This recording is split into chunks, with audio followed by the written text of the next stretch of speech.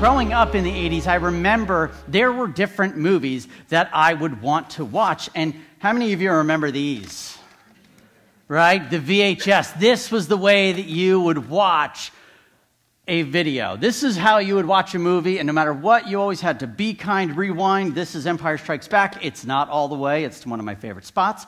But, it's so funny that this is what we did. And many of our homes, if you grew up in that time, had a wall that decorated all of the movies that you celebrated, that your parents kept in your house. And I know that for me, there were certain movies they didn't have, so I would have to sneak to my friend's house to watch them. Anybody else do this? Liars, you all did. We all did it because certain movies were allowed in our house and not our friend's house, and so we'd make sure we knew.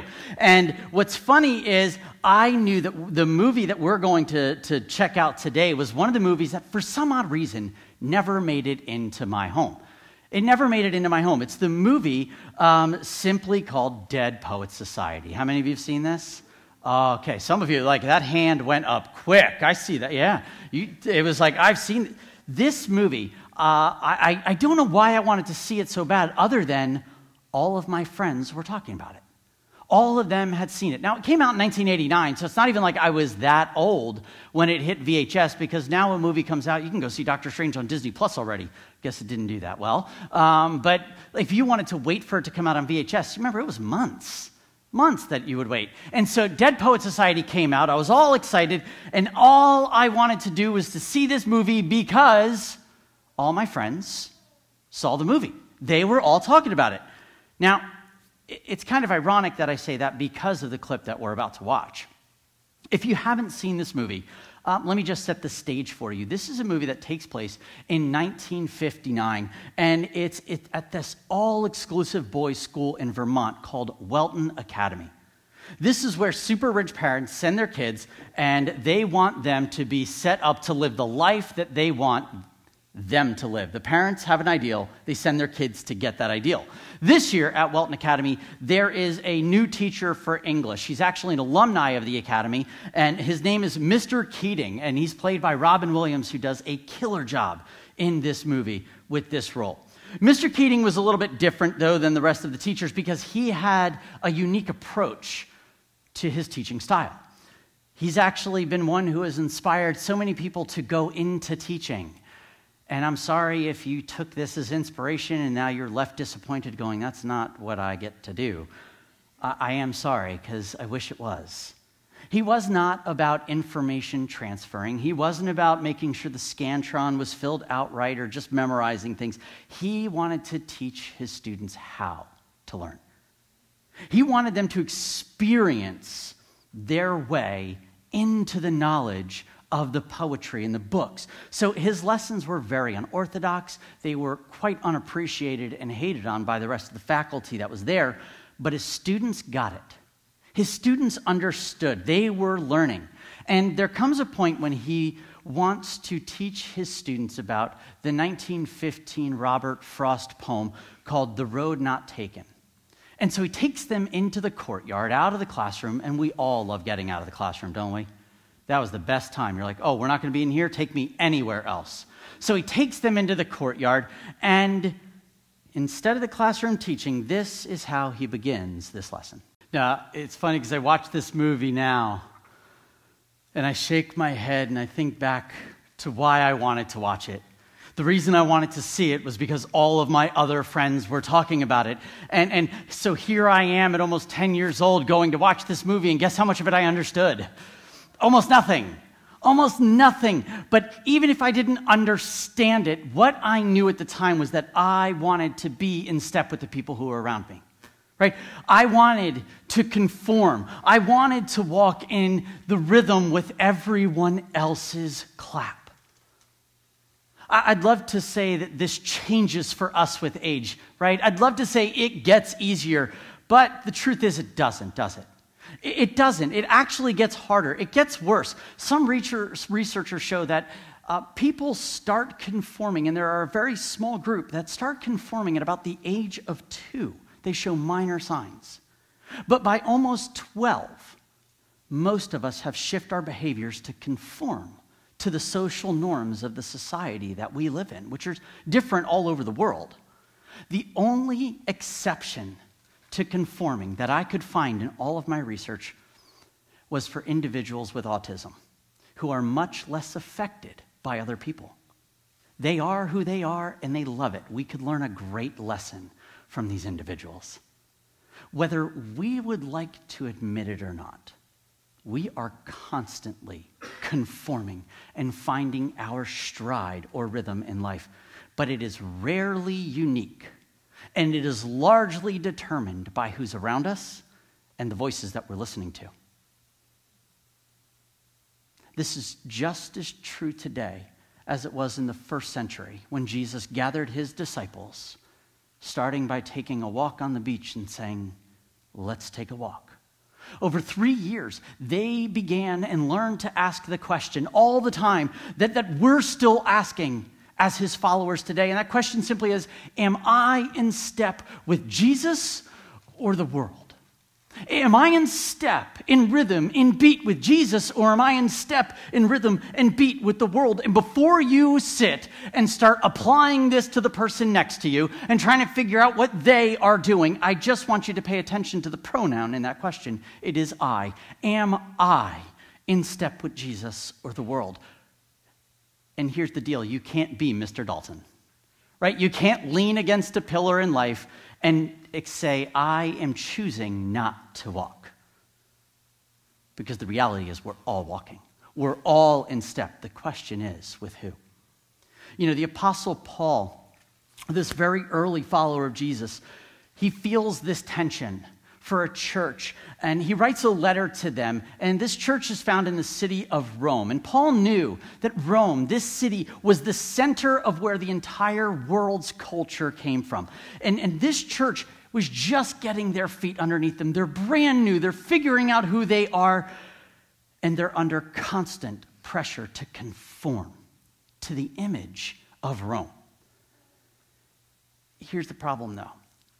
If they didn't conform, they would stand out. If they did conform, there was a problem. And so Paul feels this, and he starts to beg them. And if you turn in your Bibles, if you have them, to the letter to the Romans written by Paul, he says this in chapter 12 to them. He says, "Therefore, I urge you, brothers and sisters, in view of God's mercy, to offer your bodies as a living sacrifice, holy and pleasing to God. This is your true and your proper worship." Right up front here, Paul urges. He's not commanding the church here, is he?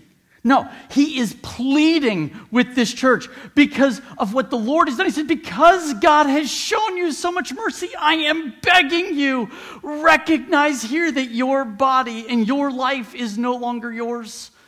It's under the lordship of Jesus. It is God's. And when you treat it like it's God's, this is actually worship. Taking care of our bodies and how we live as people is worship that's pleasing to God. And then in verse 2, he calls them to pay attention to how. How do you then walk in this spiritual journey? And he says this, do not conform. Say that with me.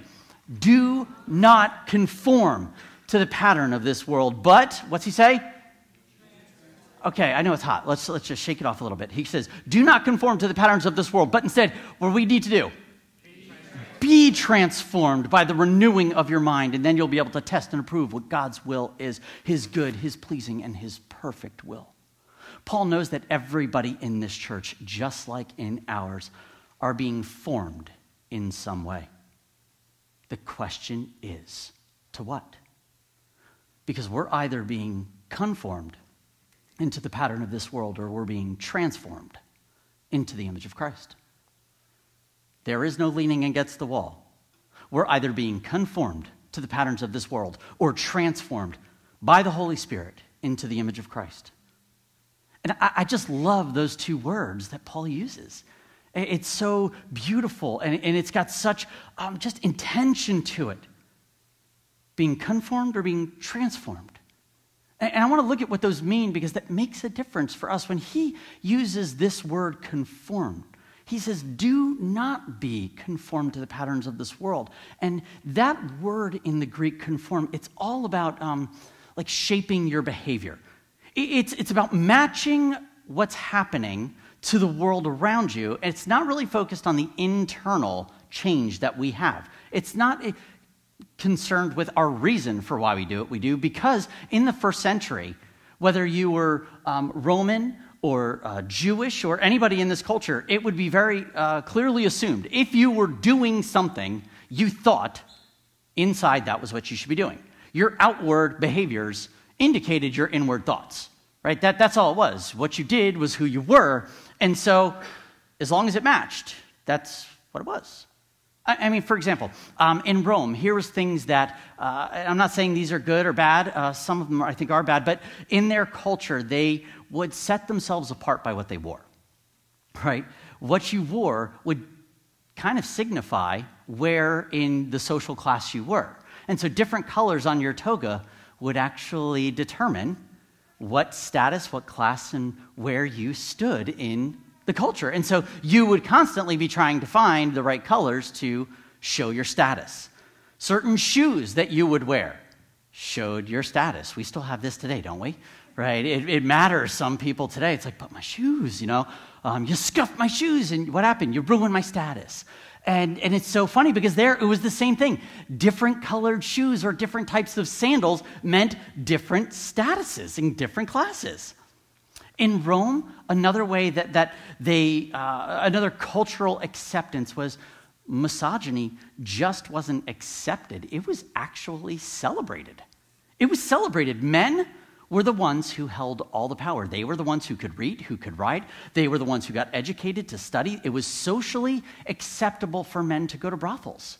It was fine. It was legal. Prostitution was legal in Rome, and it wasn't a really big deal, except for the fact that the men got celebrated when they went and the women were demeaned and shamed for what they did. You see, a man held all the power in this, and even in their home, after a woman would give birth, they would lay their baby at the foot of the man to say, what's your choice? Do we keep this baby or not? And if the father held up the baby and wanted to keep it, they would keep it. If not, he would put it in the street and lay it down, and they'd walk away. That's the way it was. Men held the power, to which I'm grateful for Christians who came and tried to rescue these children laid outside. You see, in Rome, men ruled. That was culturally acceptable, and it flowed throughout the land. In Rome, actually, religion was part of everyday life. We always kind of hate on Rome for their persecution of Christians, but the truth is, they celebrated all types of religion. They were one of the most religious cultures ever, and they found that in family homes, they actually wanted you to have shrines and idols so that you could do your prayers, your worship to your God in your home, and then go out and celebrate at the temples. They were everywhere. They wanted you to be religious to gain the favor of as many gods as they could. And they wanted everyone to join in. Whatever's good for you is good for you, except actually for the Jewish people, which included those who believed Jesus was the Messiah, because they believed in one God, and that meant really, that's pretty exclusive, just one, to a culture that believes in many. And so there was a tension there. Can you see how that would be a tension? These are just simple patterns of Rome. These were just part of life, part of their culture. And they spread around from Rome to the entire known world, and everyone conformed. Conformity, according to psychology today, I love this definition. It's the tendency for an individual to align their attitudes, their beliefs, their behaviors with those of the people around them. The tendency for an individual to align their attitudes, beliefs, and behaviors with those people around them. This was just expected in that culture. And Paul writes to this church, and he says to them, do not conform. He says, do not conform. He's saying for a second, would you just hold up? I know what you see is going on around you. I know what you think is normal, but you need to put a pause on life for a second. Take a step back and just ask, are all of these things patterns that God would want in my life? Are these norms to the culture? Should they be part of the life that I live? Remember, your body is God's body, right? So you better be mindful about how you live in it.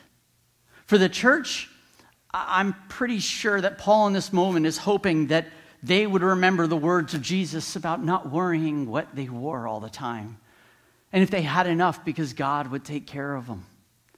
that he cared about them. I'm sure he was hoping that how this church would think about Jesus and who he surrounded himself with. He surrounded himself with Jews and Gentiles. He surrounded himself not just with men, but he elevated women to a place of equality with men and welcomed children in and said, no, you let them come this way. The kingdom of heaven belongs to people who think like these kids. He celebrated children, he celebrated women, and he actually lowered the bar for men to say, you're not nearly as grand as you think you are. You're just as equal as everybody else in God's eyes. He shows no favorites. This would have looked different to their culture. I'm sure that in the rhythm and the life of this church, they would have remembered the words of Jesus where he said, I am the way, I am the truth, and I am the life, and no one comes to the Father except through me. They can have all their shrines, but that is not going to save them. I am it. There is only one way. Paul knew the pressure that was on each person to conform to the social norms around them, to align their attitudes, their beliefs, and their behaviors with Rome. And as followers of Jesus, we still feel that pressure in 2022, don't we? I have no desire to stand up here and tell you everything that sucks and that's wrong with the world today and what's wrong with the U.S. I'm not going to do this. I'm not going to tell you why you should avoid this or avoid that. I do not get to dictate what music you listen to, movies you watch, how you're supposed to behave, or how you're supposed to vote. I don't get to do that, because then you're just conforming to Christianity. This isn't what Paul wants for the church. It's not what I want for our church. What Paul wants for his church is for them to be transformed. He wants for them to be transformed, not conformed, but transformed. And this is the other word that he uses. Instead of conforming to the patterns of the world, he wants them to be transformed by the renewing of their mind. And this word transformed in the Greek is actually, it means to become or to be changed. This is where we get the English word metamorphosis from. This is the root of this word. And if you would, for a second, just think about like first grade science when you grew butterflies in the classroom. You remember the metamorphosis that they go through? Remember how it looked like nothing, and all of a sudden you get this weird little bug that's crawling around eating everything, and you're like, that's not a butterfly. Like, that's a bug. That's not what this is. And all of a sudden, you come in one day, and this bug has now put itself in like a bug hammock that you can't get to, and you're like, it's just hanging there. This is stupid. I wanted a butterfly, not a bug hammock. And I know that there's a word for that, but I'm in first grade science mode, so leave me alone, okay? And this is how I see the world sometimes. It's a bug hammock. And so it just doesn't make sense. This is pointless. We wanted a butterfly, and then you come in that one day, and you know that day the hammock breaks open, and you see those wings stretched out flapping, and there's this beautiful butterfly, and we all sit in the place and wonder, how did this bug transform into a butterfly? This is the process of metamorphosis.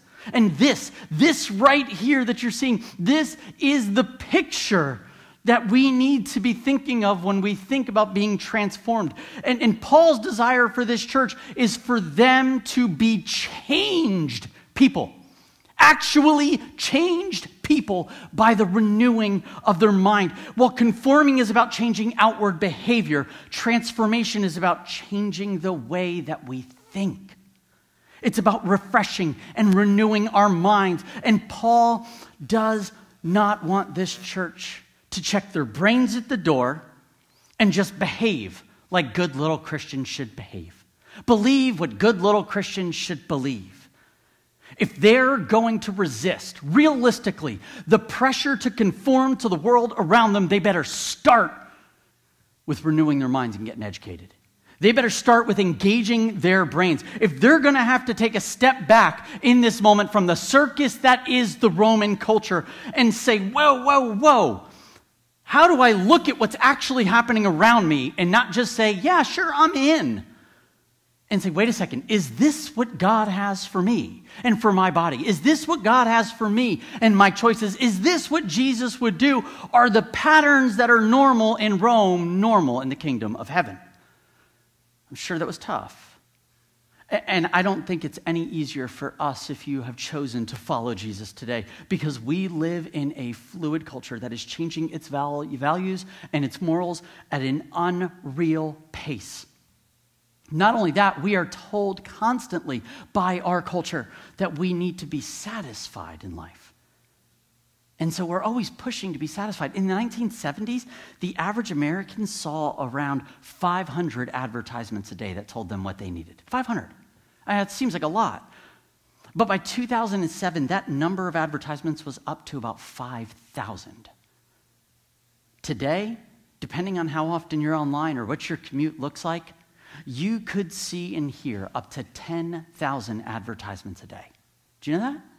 10,000 times a day being told what you need and what will satisfy you and what you need to do to conform to be satisfied to the world that we live in. They tell us what our marriages should look like, what we should be spending and how much on cars and on clothes, what technology we need to make sure that we're not missing out on anything. They remind us of what everyone else around us has that's now considered normal, and selling us the feeling that we will be left out if we don't conform to the patterns of this world.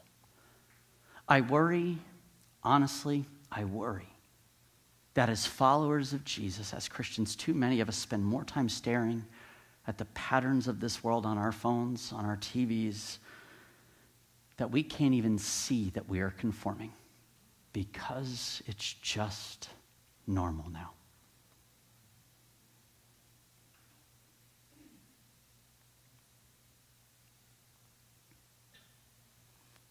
Without even knowing it, we've picked up the rhythm of the world. We're right in step with everyone else. And we sit and clap for everyone. But we do it from a Sunday morning seat.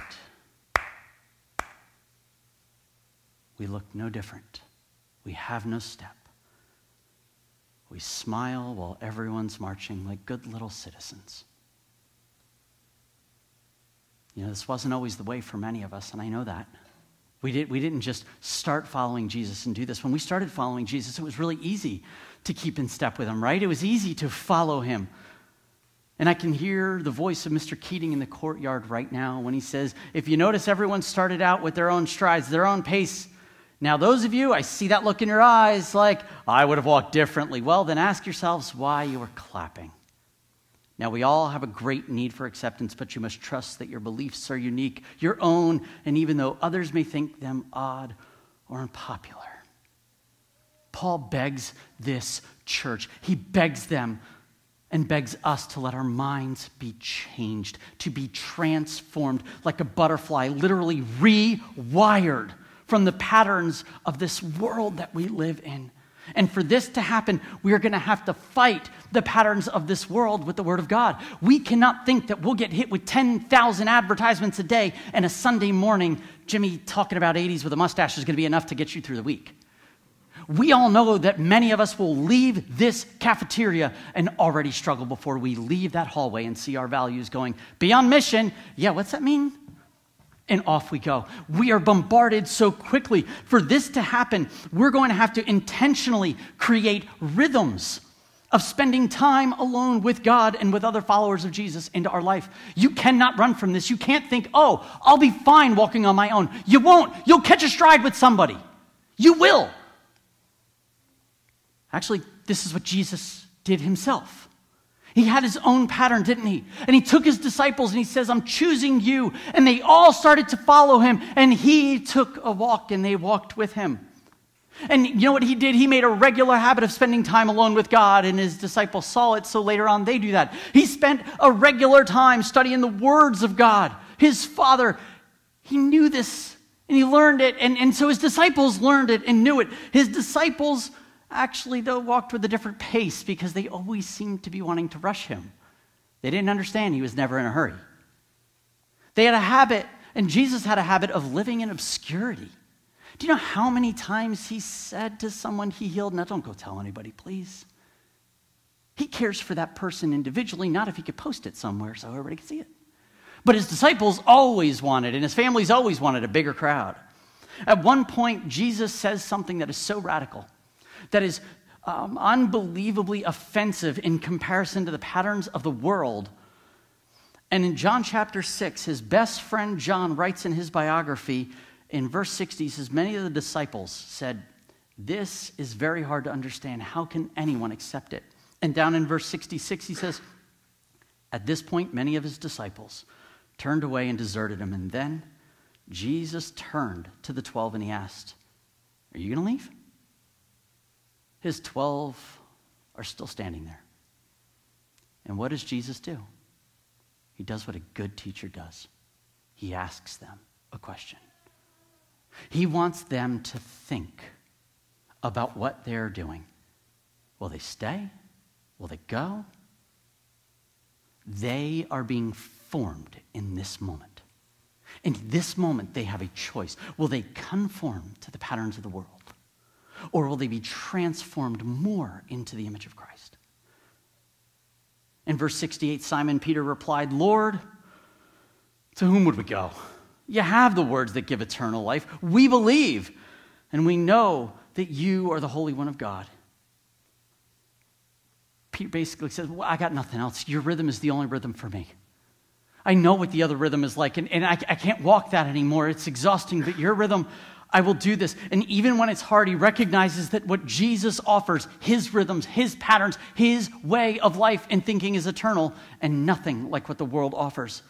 So he'll just keep having to trust his teacher and have to keep on taking his next step. These guys right here would proceed to stride with Jesus even after his death and after his resurrection. They would trip all over the places they walked.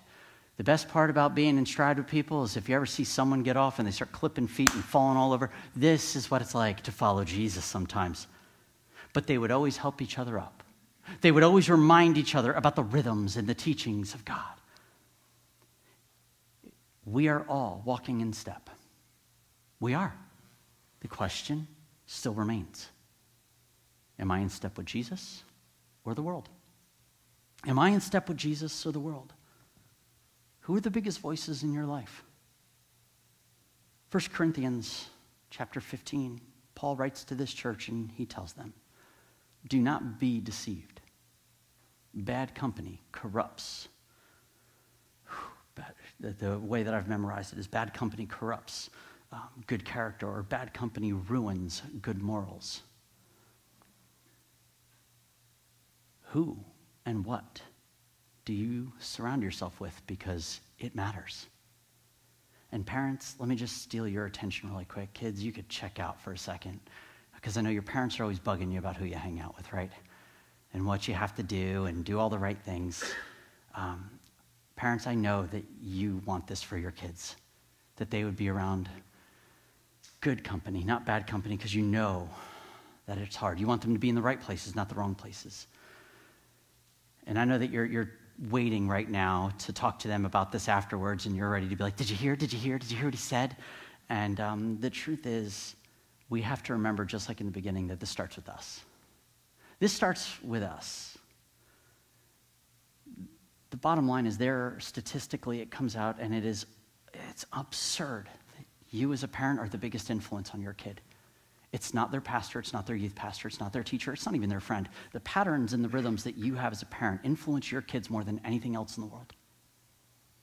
They watch what you are doing. What rhythms, seriously, what rhythms are you setting in your personal life and in your home? Do you bug them about going to a small group and trying to have good, godly friends? Do you go? Are you plugged in with fellow followers of Jesus? Do you model this in a way that they'd say, that seems like it benefits your life, I should step in line with that? Do you want them to read God's word regularly, knowing that this is where true life is found? Do you? Do they see it? Do you want them to guard and pay attention to the media that they consume? Do you? I'm just saying. We're all in step with someone. We're either conforming to the patterns of this world or being transformed to the image of Christ. And parents, you lead your home. Don't give that up, and don't let your kids determine what their pattern should be. You determine the pattern for your home. Live it out. I'm not saying your kids will fall in step. It doesn't happen in my house that easily. It's a battle to keep my steps. But I have hope that the steps that I take, my kids will follow in the end.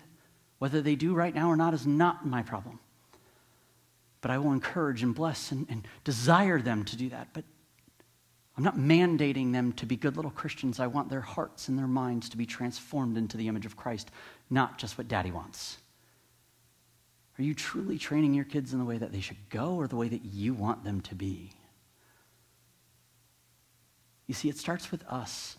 And I want to encourage you, if you're sitting here going, I don't know what to do with that, Wednesday night, come out and make the excuse of it's free Mr. Softy.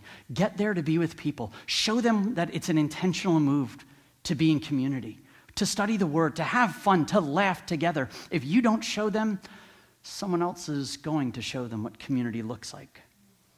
And unfortunately, you just can't sit like Mr. Dalton and sit back and say, well, I'm choosing not to walk. We're all taking steps, aren't we? Every one of us. But if we stop long enough to ask the question, am I in step with Jesus or the world? You know, back at Welton Academy and Dead Poets Society, the headmaster, he actually meets with Mr. Keating in the end, or midway through the movie. He reprimands him actually for this courtyard scene. He gets on his case because he used to be the English teacher. He hates it. And he directly tells him, he's like, this is his quote. He says, stop teaching the kids to question authority. Stop teaching them. What he wants is for everyone to conform to the prescribed behavior of that school. This sounds an awful lot like the world that we live in. Jesus, however, what he does is he calls us to step back and to question, is this the right thing for me to be doing? Is this the right thing? You are being formed. Are you being conformed to the patterns of this world or transformed into the image of Christ? And he ends the clip with Robert Frost said, 2 roads diverged in the wood. And I took the one less traveled by. And that has made all the difference. Which road are you on? Which road have you taken? Would you stand and pray with me as we prepare to take communion today?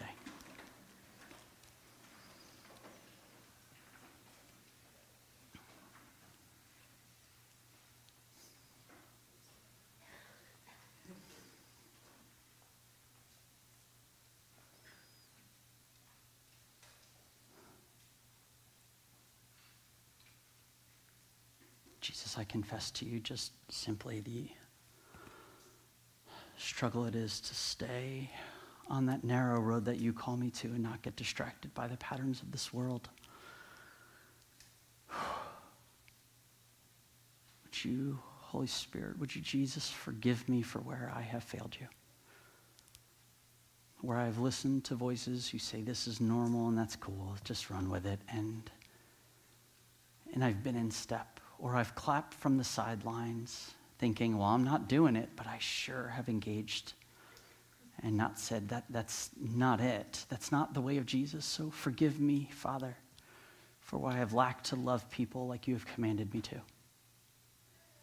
Even as a church, Father, would you forgive us for the times that we may have isolated people, that we have forgotten about people, the times that we have stepped with the world thinking that our privilege, our preference, our desires are what matter most, when we have lost the view of loving others around us, to care, to be compassionate, to listen, to celebrate. Father, forgive us for our pride and our arrogance of thinking we know the right steps. Forgive us. I want to give you just a minute or so. And if there's something that the Holy Spirit's bringing to your heart or mind that you feel like you need to confess in this moment to God, where you may have been out of step with him, if you choose to follow him, would you just take that time to confess?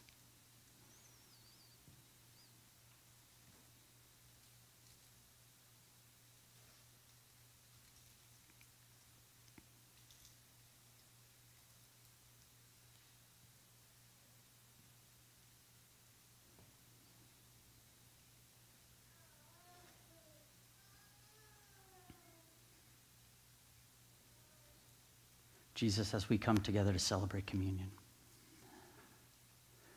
we have bread and a cup of juice that you call us to eat and celebrate together your death and your resurrection every single time that we gather, that there is this moment of holiness that happens around a simple practice that brings us back to the truth that you told your disciples, the road to follow me is narrow and not everybody's going to take it, but those who do,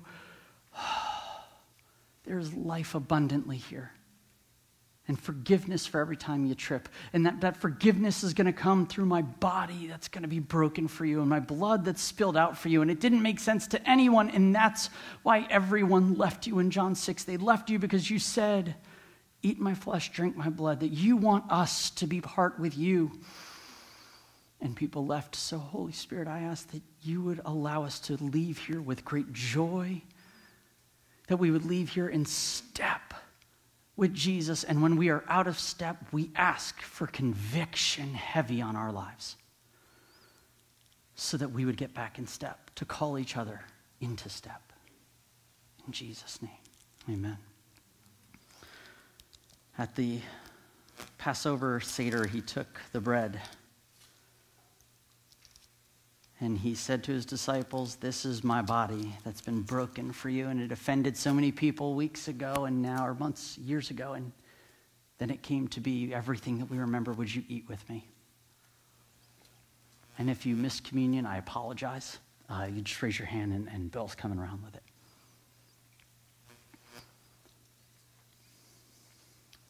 Jesus, thank you for your body broken for us. Amen. And then he took the cup, and the cup at the end of Passover, after a couple cups of wine, this last cup is the cup of redemption. This is the cup of celebration. This is the cup that says, you have been redeemed. And he holds up the cup of redemption. He says, this is my blood poured out for the forgiveness of sins. Anything that you have confessed, can I tell you the great news and the good news of Jesus? You are forgiven. You are forgiven. Would you turn to the person next to you, whomever it is, and just tell them, you are forgiven? No, seriously, look them in the eyes like you mean it. Tell them, you are forgiven. This is the good news of Jesus. Amen? Let's celebrate the blood of Christ in our life together. Today, may you go with this benediction. Would you truly be Christians?